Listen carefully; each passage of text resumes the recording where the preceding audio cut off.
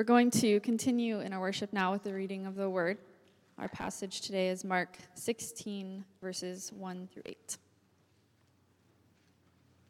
When the Sabbath was over, Mary Magdalene, Mary the mother of James, and Salome brought spices so that they might go to anoint Jesus' body.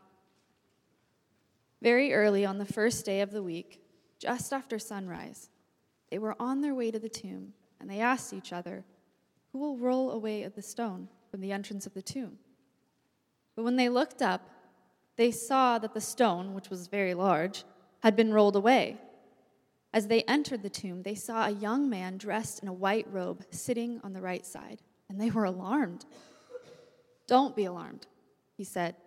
"You are looking for Jesus, the Nazarene, who was crucified. He has risen. He is not here. See the place where they laid him. But go, tell his disciples and Peter, he is going ahead of you into Galilee. There you will see him, just as he told you." Trembling and bewildered, the women went out and fled from the tomb. They said nothing to anyone because they were afraid. This is the word of the Lord. Thank you, Mackenzie. That was my robot voice. Before I get going, I want to re-up on what Andrew said. I was out teaching a class on 2 Corinthians at Ecola Bible School this week. And in 2 Corinthians, Paul has a lot to say about his love for the community. And I thought about the fact that I am not naturally disposed to be a loving kind of person. And I don't naturally just sort of come to the table with this exorbitant amount of love.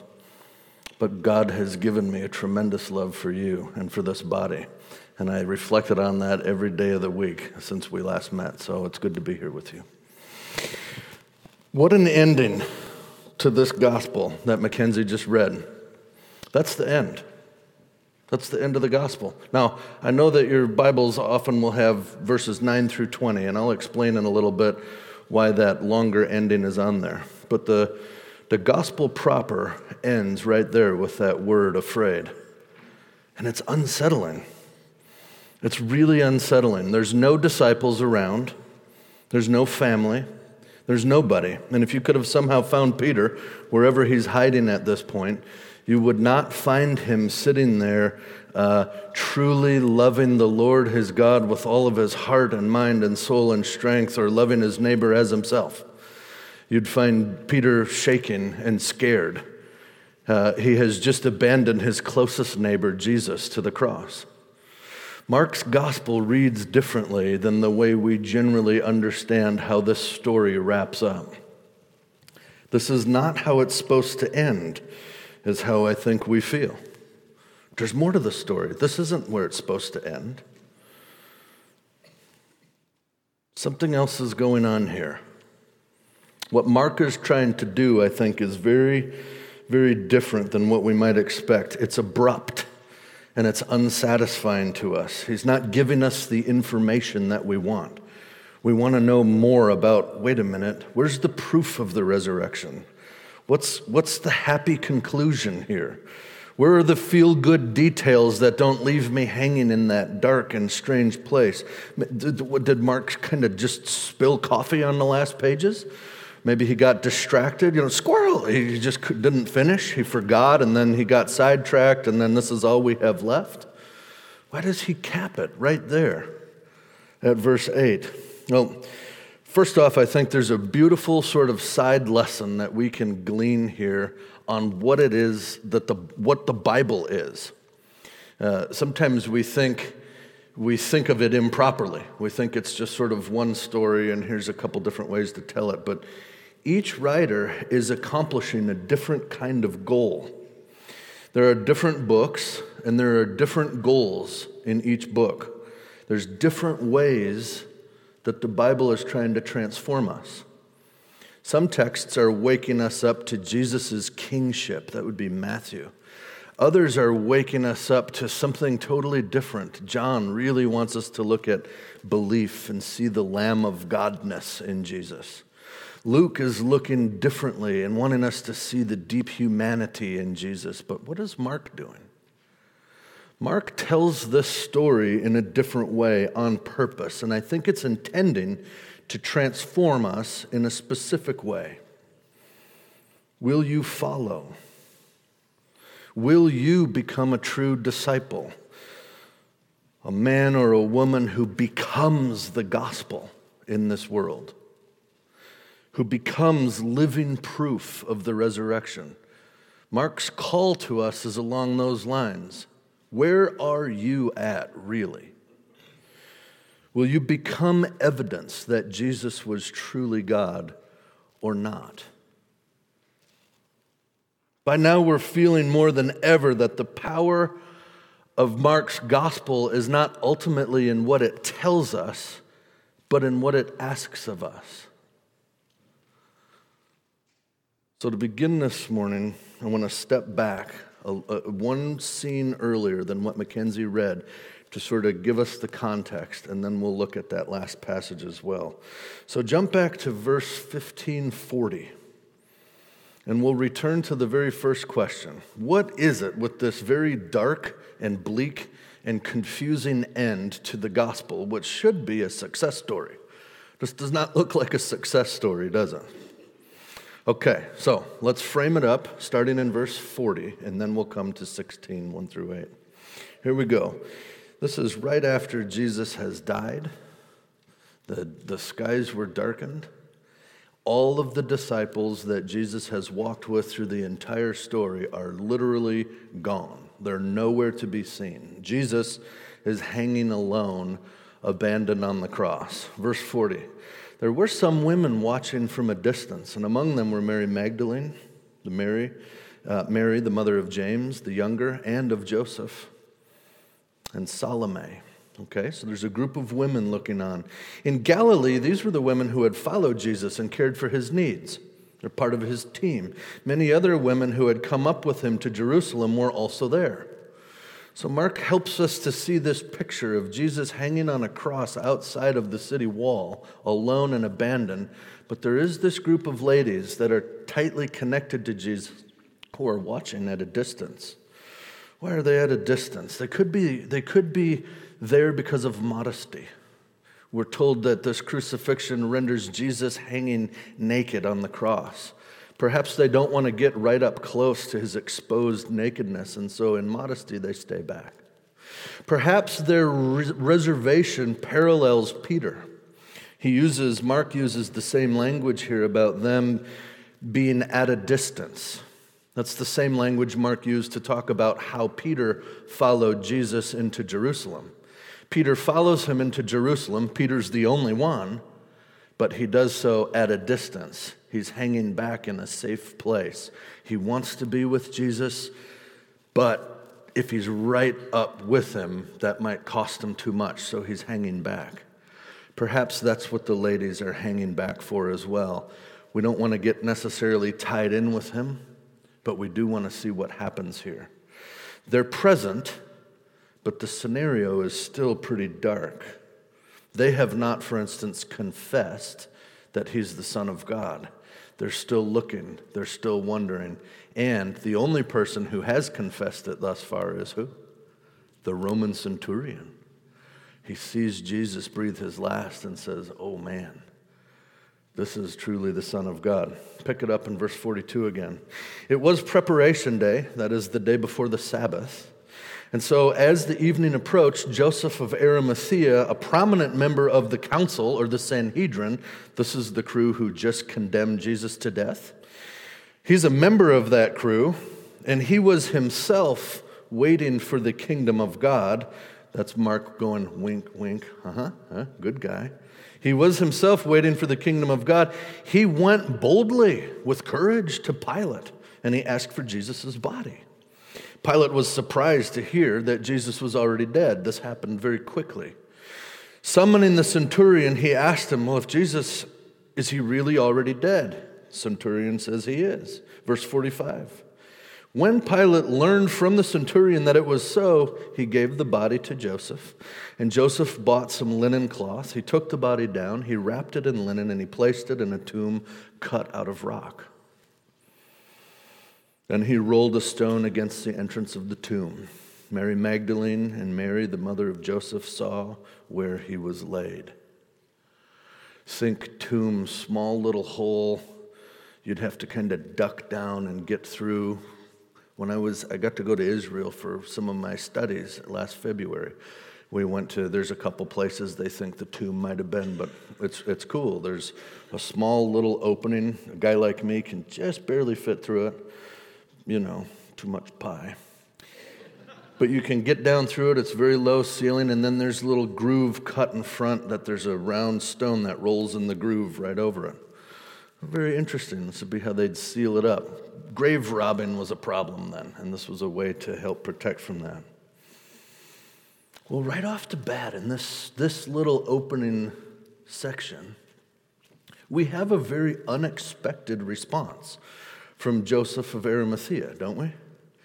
I mean, he's part of the Sanhedrin that just condemned Jesus to death, but he's making the most interesting move here. This is not the first time that Mark has shown us an enemy of Christ who is actually brought on board with Jesus, if you will. And that brings right again to the fore for us as readers, as disciples today. It makes us ask, how am I going to respond? There isn't apparently a certain people group that always responds a certain way. Some of those whom should be the most devout to Jesus will reject him. Others who are apparently his sworn enemies will accept him. The playing field is leveled under the gospel. And Mark has shown us a couple of times where people who should not want to be with Jesus actually are. You might have noticed Joseph of Arimathea is the last of three similar responses that we've already seen throughout this gospel.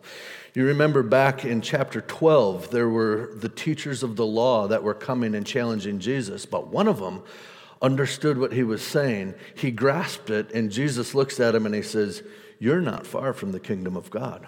And we as the readers were like, wow, that's unexpected response. I'm surprised the guy was on board with Jesus at that place. The second one was just last week in chapter 15 with the Roman centurion. I mean, this is the guy who's just taken part in literally the brutal murder of Jesus. You would expect him to stay the course. But the darkened sky and all of what's happening causes him to, the veil tears in half, and he says, whoa, I get it now. I'm done pretending whatever it was I was pretending before. This is truly the Son of God. That was Jesus' second enemy. Here's Joseph of Arimathea, the third, a prominent member of the Sanhedrin, Mark calls him. And he does this burying of Jesus at his own expense, financially for sure. This was radical. To be able to spend that money on that kind of grave, etc., etc. He goes to great expense, but it's even more radical in the sense that you don't really want to tie yourself in socially with the crucified guy. They would often just leave him hanging on the sticks of wood to let the crows pick at the carcass, because that person had died the most disgusting and shameful death. You don't really want to have anything to do with it. He apparently does, and I think Mark then tells us what he asks of Pilate is extremely courageous.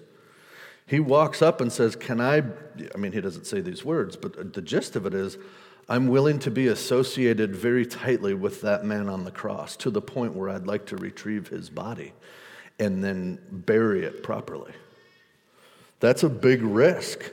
What would motivate a guy to do this? Now, Pilate would ask the same question of Joseph, right? What would motivate a guy to want to bury that guy? And then the question is he really one of us in the Sanhedrin? Joseph goes at great risk to himself. But Mark tells us that this Joseph was waiting for the kingdom of God. That's his wink, wink. He's trying to give us a little window into his soul, and he says, you can see that this guy is genuinely looking. He's a seeker. He's seeking the kingdom of God. That's Mark's way to say this dude was legit, even though he doesn't maybe appear that way at first. He dares to ask Pilate. He goes boldly, as your NIV says. 3 people, a Jewish religious elitist, a Roman centurion, and one of the Sanhedrin council members. And Mark takes special care to help us see how they respond very favorably to Jesus. Does he want you and I to see something there? Does he want us to see how even Jesus' greatest enemies can still be changed by his gospel, by his truth? And there's more than that as well. We've been in the story of Mark for well over a year, and if you can remember with me, some of those other stories of people who are just unexpected recipients of the gospel who respond favorably, people who should care less about Jesus or a Jewish Messiah. They're nonetheless drawn in by him. The Syrophoenician woman, the demon-possessed Gentile guy living in a tomb in Gennesaret. They're drawn to Jesus, and he heals them. Some of the outcasts and the low-class people seeking Jesus, and then he finds them and he heals them. We've read about all of these wins, if you will, these great moments in Jesus' ministry that are encouraging to us, these positive responses to Jesus. And I think it warms my heart when I see that. That's really cool. I say, boy, that's awesome. They're getting the gospel. They want to follow Jesus. But then Mark is always messing with us. Because who's always in the scene? If not in it, they're right behind the scene. They're the believers. They're Jesus' closest believers. The guys who believed in him so much that they changed the course of their life to follow him. They're always there. And how are they always responding? It's a mixed bag, sometimes very favorably, and other times not so much. If you remember the whole first 8 chapters of Mark, we would characterize with the dull disciple motif. They're kind of consistently dull. They're not getting what he's saying. Jesus is always asking, are you guys still in the dark here? Do you not yet understand? Do you not have eyes to see or ears to hear, is some of the language he uses? And it's almost like they're saying, Jesus, yes, we believe you're real. We do. We believe you're the Messiah. We do. We believe all that stuff.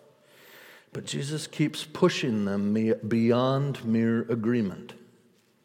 He's pushing for a deeper response, a whole life kind of response that bases who they are in a reality instead of in their own fantasy.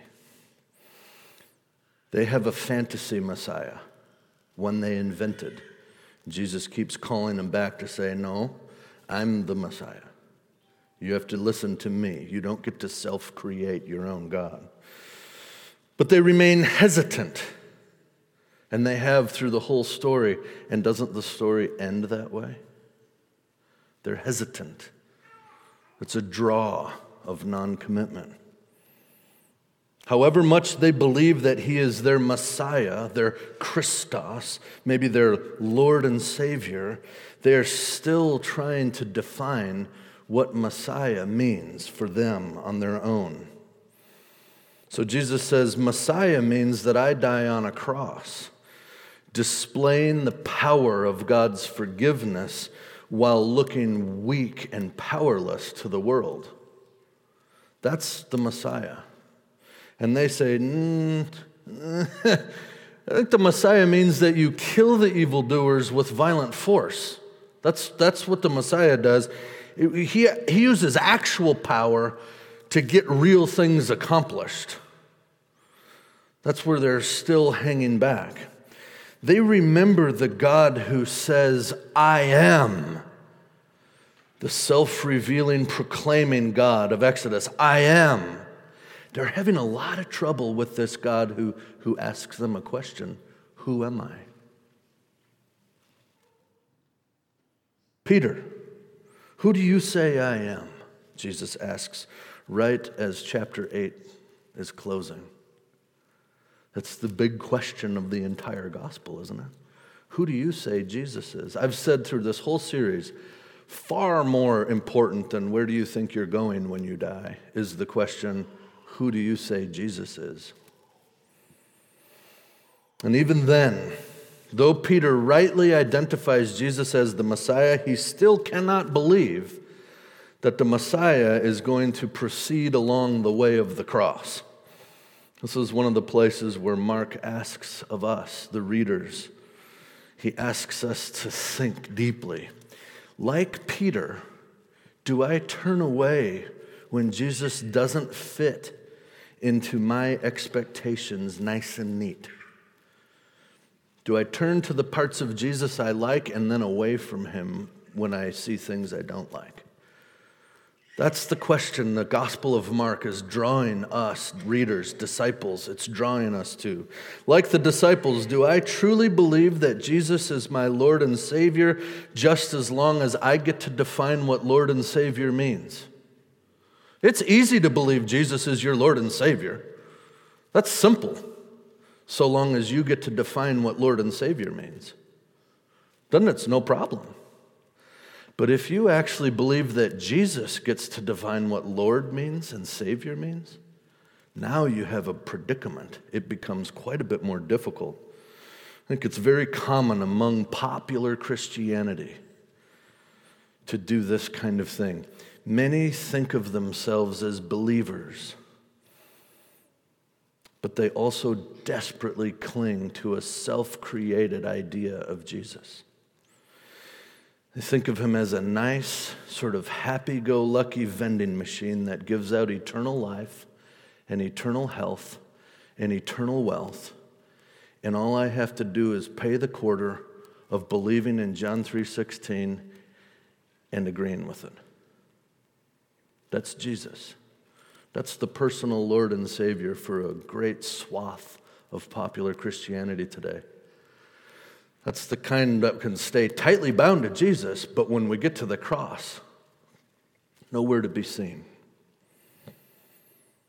The response then to that kind of Jesus is a favorable confession of Jesus as Lord,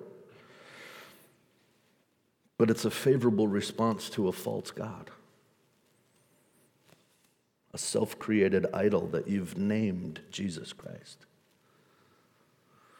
It doesn't do us much good to worship false gods.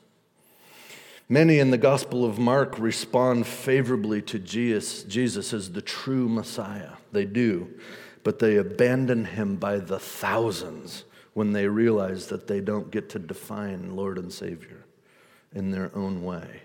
You remember this with the big feeding miracles. He comes in, he feeds huge crowds of people, thousands, and they're stoked. This is the Messiah. Be our king, by which they mean fight Rome with swords and military. We will take him out. And Jesus says, no, I'm not doing that. And they say, fine, we're out. They abandon him by the thousands when he's not fitting into their mold.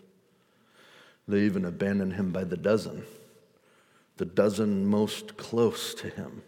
Leave him to hang alone. And Mark's gospel will not allow us to look quickly away from that very convicting truth. He wants us to land there. It's the emphatic point. Who do you say Jesus is? Will you really follow him? Well, now it brings us to the final section, which wraps this entire story up, I think, very completely. I've said there's a longer ending. You have that longer ending that goes verses 9 through 20. We know most of your Bibles will say this longer ending is not in our earliest original manuscripts that we have. We're not sure exactly how it got tied into your canon, but when you read it, you can very quickly and easily see why the church has let us know this is an add-on ending. It doesn't read like Mark at all. It's got some very crazy things with poison and snakes and so forth, and we're trying to sort of grasp onto what it is. I don't think that it's a bad thing to read at all. But we know that Mark intended to drop the pen. He dropped the mic, if you will, on verse 8. That was the end. So let's read these final 8 verses. They are as unsettling as they are conclusive, okay? Chapter 16, verse 1. When the Sabbath was over, Mary Magdalene, Mary, the mother of James, and Salome brought spices so that they might go to anoint Jesus' body. Very early on the first day of the week, just after sunrise, they were on their way to the tomb, and they asked each other, man, who's going to roll away the stone from the entrance of the tomb? But when they looked up, they saw that the stone, which was very large, had already been rolled away. And they entered the tomb, and they saw a young man dressed in a white robe sitting on the right side, and they were terrified. Man, can you imagine this? You got to get into their heartbeat a little bit. It's racing right now. Everything they expected to be the case is not the case. Yeah, just imagine you're walking into the room. I mean, it's a tomb in a cut piece of rock. It smells kind of weird. There's been a dead body in here for a couple days. Now there's this weird guy there. An unbelievable feat of strength has happened. The stone is rolled. How is all this going on? They're shocked. They're being invited into seeing something that makes zero sense. Verse 6, don't be alarmed, he said. You're looking for Jesus, the Nazarene, who was crucified. He has risen. He's not here. See the place where they laid him. He's probably pointing to the stone there. But go, tell his disciples and Peter, he is going ahead of you into Galilee. There you will see him, just as he told you. And then this unhappy conclusion. Trembling and bewildered, the women went out and fled from the tomb, and they said nothing to anybody because they were afraid. They ignored the instruction. He said, go out and tell everybody. And instead they went out, and Mark lets us know they said nothing to anybody. They were terrified. And we're all thinking, wait a minute. There's supposed to be more to the story. This isn't the end. But it is. The way Mark wants to tell the story. He ends it here to bring a kind of transformation to you and me that's very specific. He's closed it out in this way, which draws you and I into the most important question of our lives. We are faced head on with what Jesus actually asks of us. And we see the various ways that people respond to this call. The scene is shadowed with darkness and pervasive gloom. There's no doubt about it. It's a dark scene, just as dark as the skies up to the 9th hour. Jesus breathes his last in utter loneliness, betrayed, abandoned, deserted, denied by his followers, the ones who swore, Peter especially, who swore he would stay with them. Mark wants us to see this picture and ask ourselves the question that Jesus asks you and I today, right now. Who do you say Jesus is? Are you running away from him too? His own people hated him and clamored for his death. They wanted him out of the way. Mocked, beaten, and covered in their spit. Jesus has faced the most excruciating death all alone, isolated from the human race.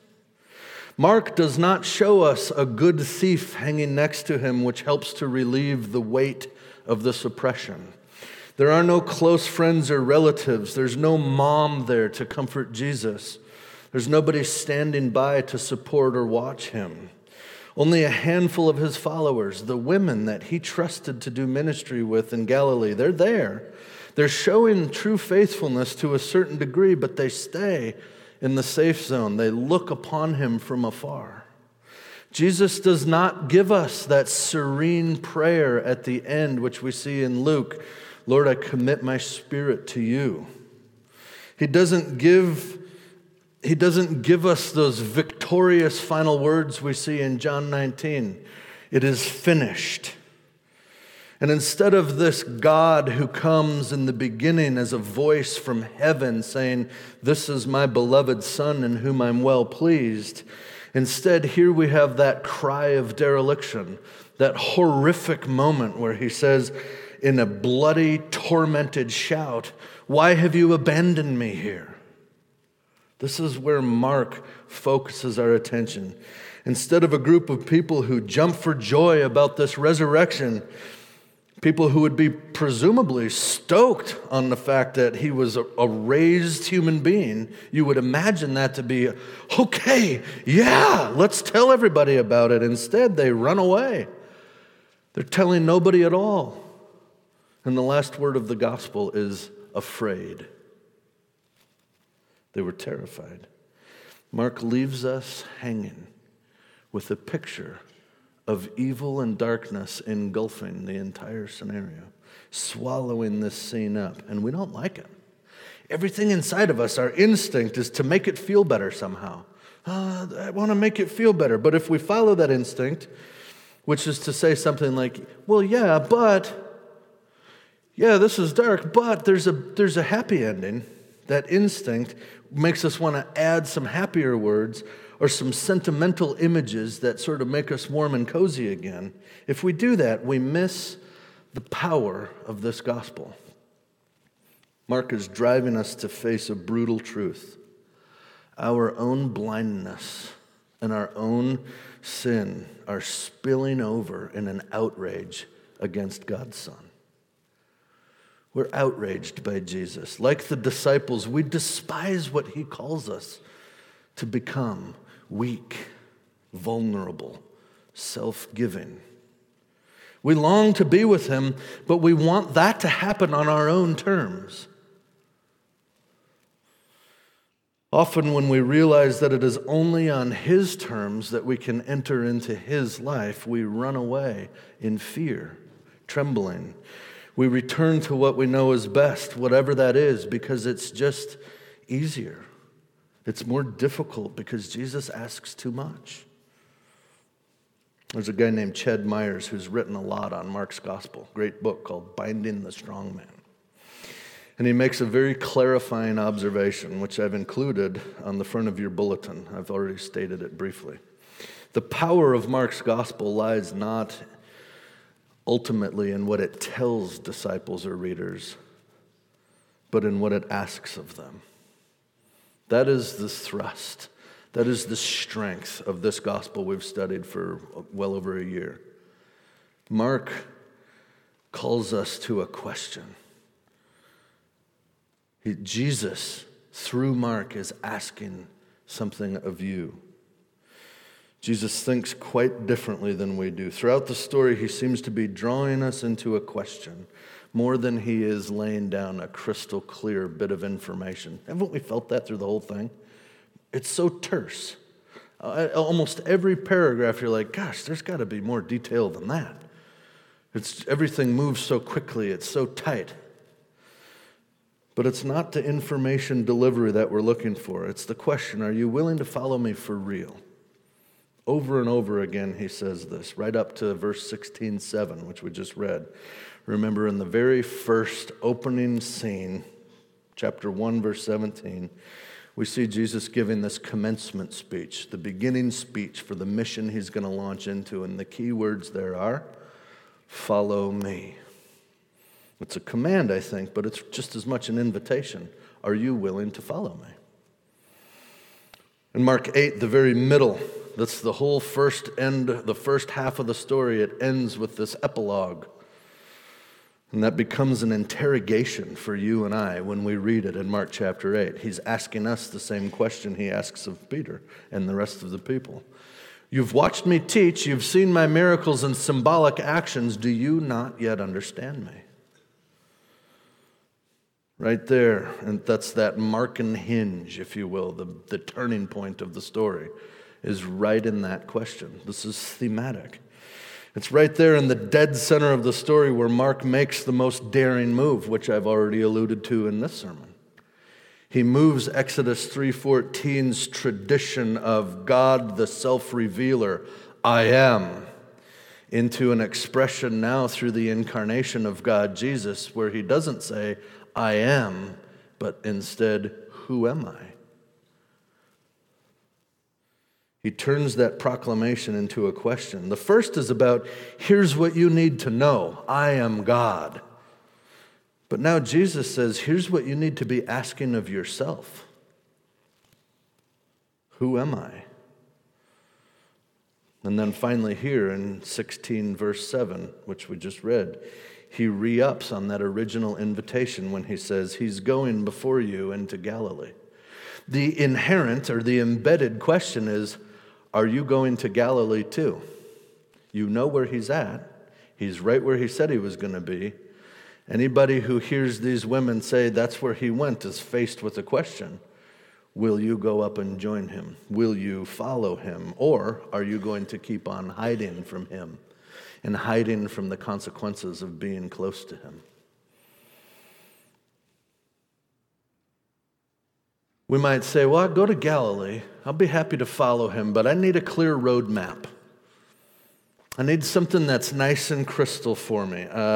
I'm not about to sign on with Jesus unless I have a solid and guaranteed game plan that details what I'm going to get in return and exactly what it's going to cost me. So I'm willing, but I need some of that stuff first. How can I receive the benefits of following Jesus while retaining the other benefits that I've learned to glean from life? Can I kind of get both? That's really the question that we're all struggling with, isn't it? Can I be with Jesus in a meaningful way while also continuing to pursue myself?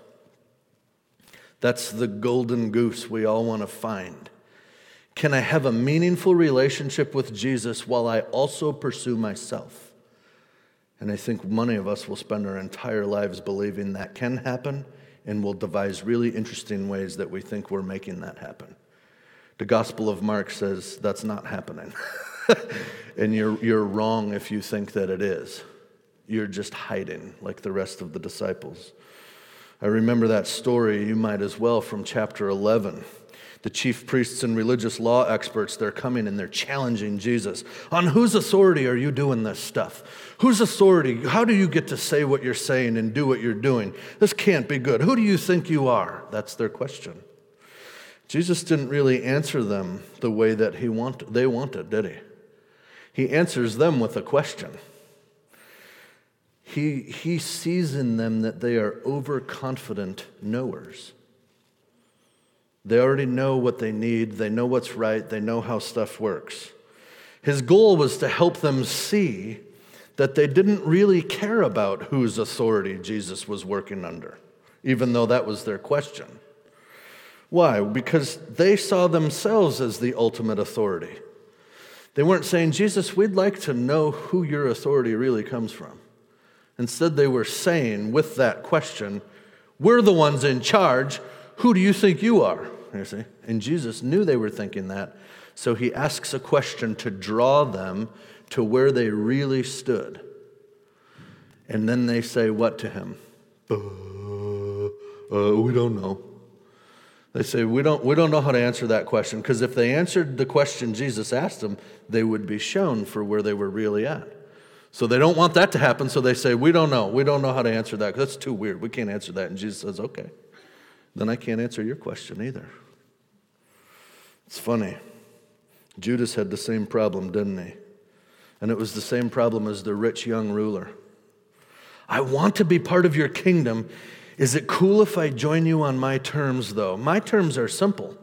They really are. I trust you for my future, and I trust me for my day-to-day.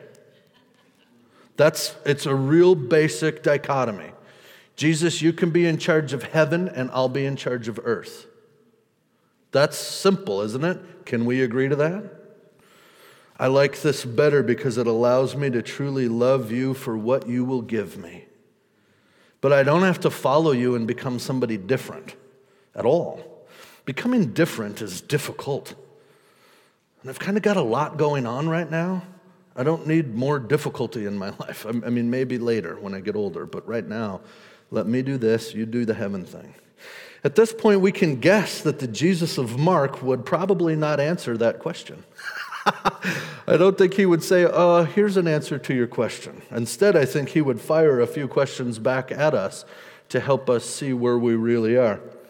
So he might ask, do you want to be the king?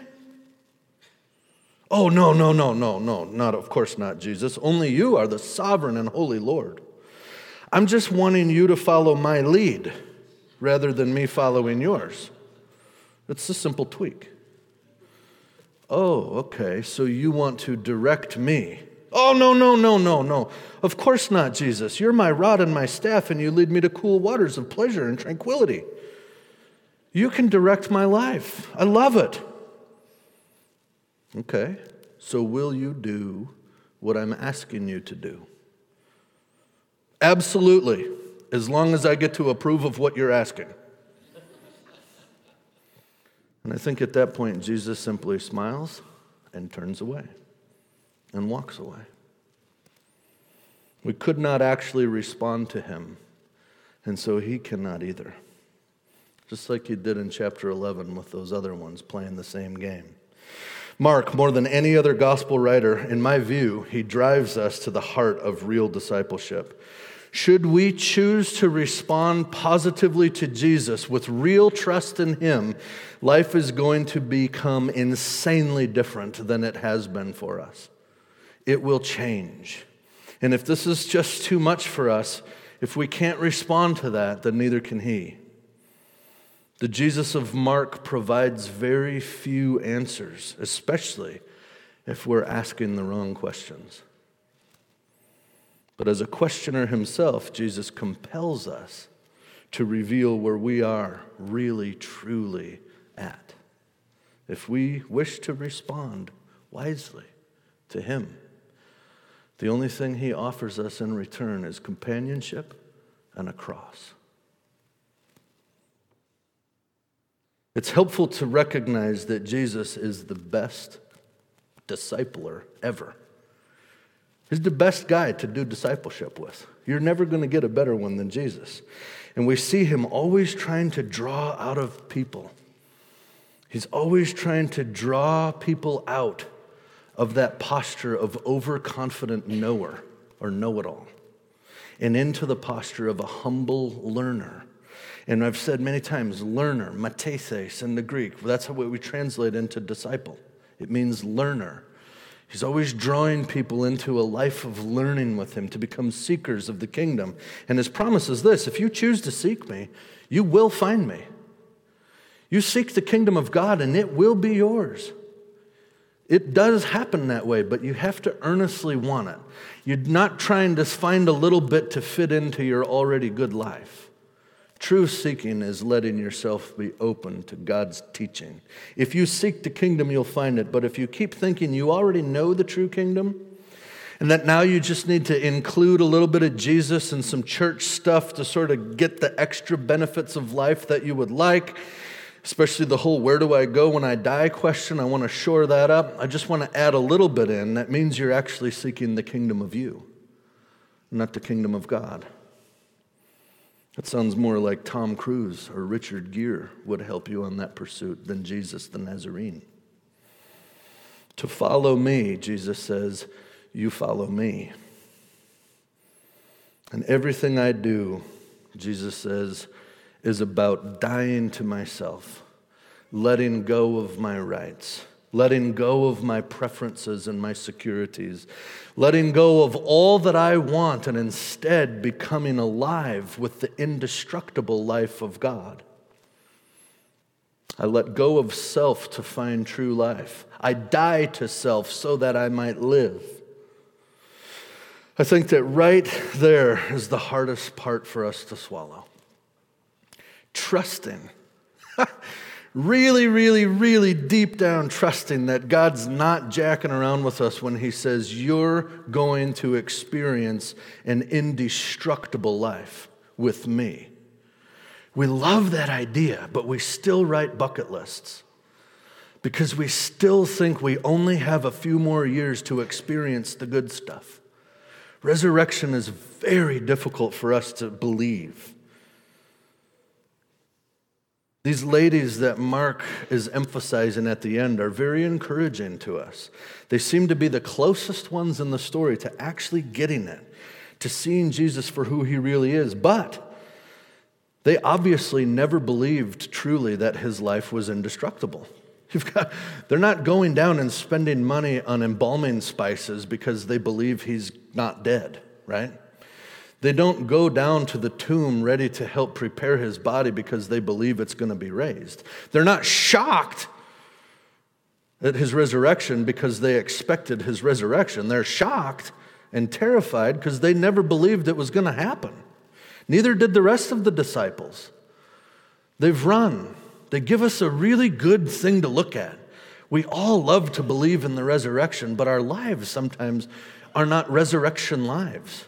They're not filled with the courage and faith and hope and love of an indestructible life. Instead, they reflect more of the fears of losing things that are valuable in this world. These ladies were so encouraging, and yet they were still terrified. Don't be alarmed, he said. You're looking for the Jesus, the Nazarene. He has risen. He's gone on ahead of you. Don't be alarmed, but trembling and bewildered, confused, the woman went out. And they didn't say anything to anybody because they were terrified. They were afraid. The end. It's a draw. It's a draw of non-commitment. And the question for us is, where are we in this scene? Is this the end of the gospel? Or is this the beginning of the gospel? Is this just the end of that beginning story? But it really is just the starting point of the gospel. You and I have seen many people attempt to prove the resurrection. Apologists, great pastors and speakers, we've seen all this stuff. Archaeologists. Mark doesn't offer any proof to us, does he? He's not interested in demonstrating that it really did come to pass. Nobody actually sees Jesus for real in the Gospel of Mark post-resurrection. All we hear is that he went up somewhere else. There are no 500 witnesses that Mark talks about. There's no Thomases sticking their hands into the cut on his side. There's no final farewells. There's nothing. Did Jesus actually end up appearing to these disciples? Mark simply doesn't tell us. The way Mark sees things, the resurrection is not the final answer. Instead, it's the final question. It's not the end of the gospel. It's only the end of this story about Jesus that begins the good news, the euangelion, the gospel that is now contained in you and me. And our willingness to follow Jesus and to live like him, to become the only genuine witnesses to the resurrection. Will you accept that call? Will you go with Jesus up to Galilee, so to speak?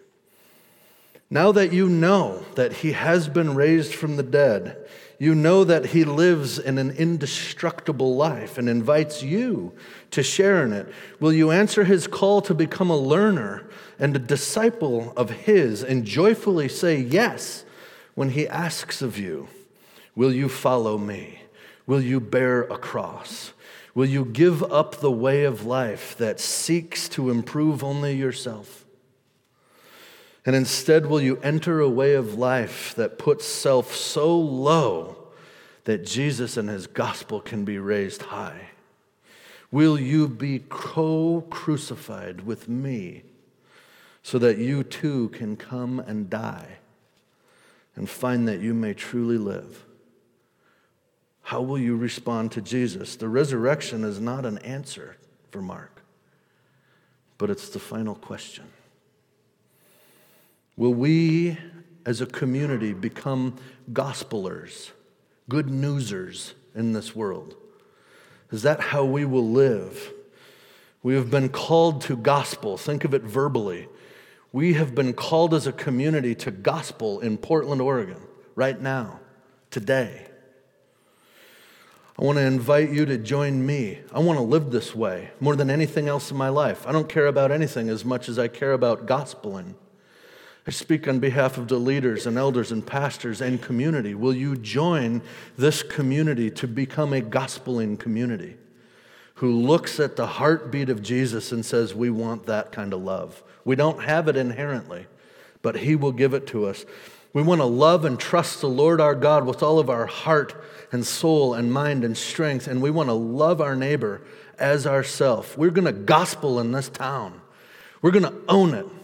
We will suffer with one another, but that's okay because we get to live forever just like Jesus did. The grave has no threat to us. Oh, death, where is your sting? I say, let's walk. Let's walk with Jesus on his way of life all the way to the cross. Never abandoning Jesus to the cross alone, like we see happening here, but instead dying there with him. This resurrection, as Mark has told it, moves us back to the main question that has gone through the entire past however many weeks we've been looking at this. Who do you say Jesus is, really? And will you follow him? Pray with me. Father, it is an amazing thing to know that you are present with us always. You direct our path. You are a light in our world. You speak to us through your word and through one another. We are not alone. We are not fumbling around trying to figure it out. You are such a bright light, Jesus, that sometimes when we look at you, it's too much and we turn away. It's just too crazy. And we resonate with Peter and the rest of the disciples, the 5,000, everybody who kind of walked away from you because your invitation was so profoundly difficult. And yet, you rose again. And then in that one fell swoop, you show us that your yoke is actually light. That much of what we fear is not based in reality. It's just based in a deception. And now you've raised and revealed the great truth about life with you. Jesus, would you ratchet that into the deepest place of our being so that we could live your gospel? We could live it and think it and feel it and breathe it every day of our lives, trusting in you, regarding you as king and not trying to usurp your throne. Thanks for being so kind to us. We love you. We trust you with all of our lives, and it has been a great run this past year plus in the Gospel of Mark. Thanks for every moment we've got to share through it. Amen.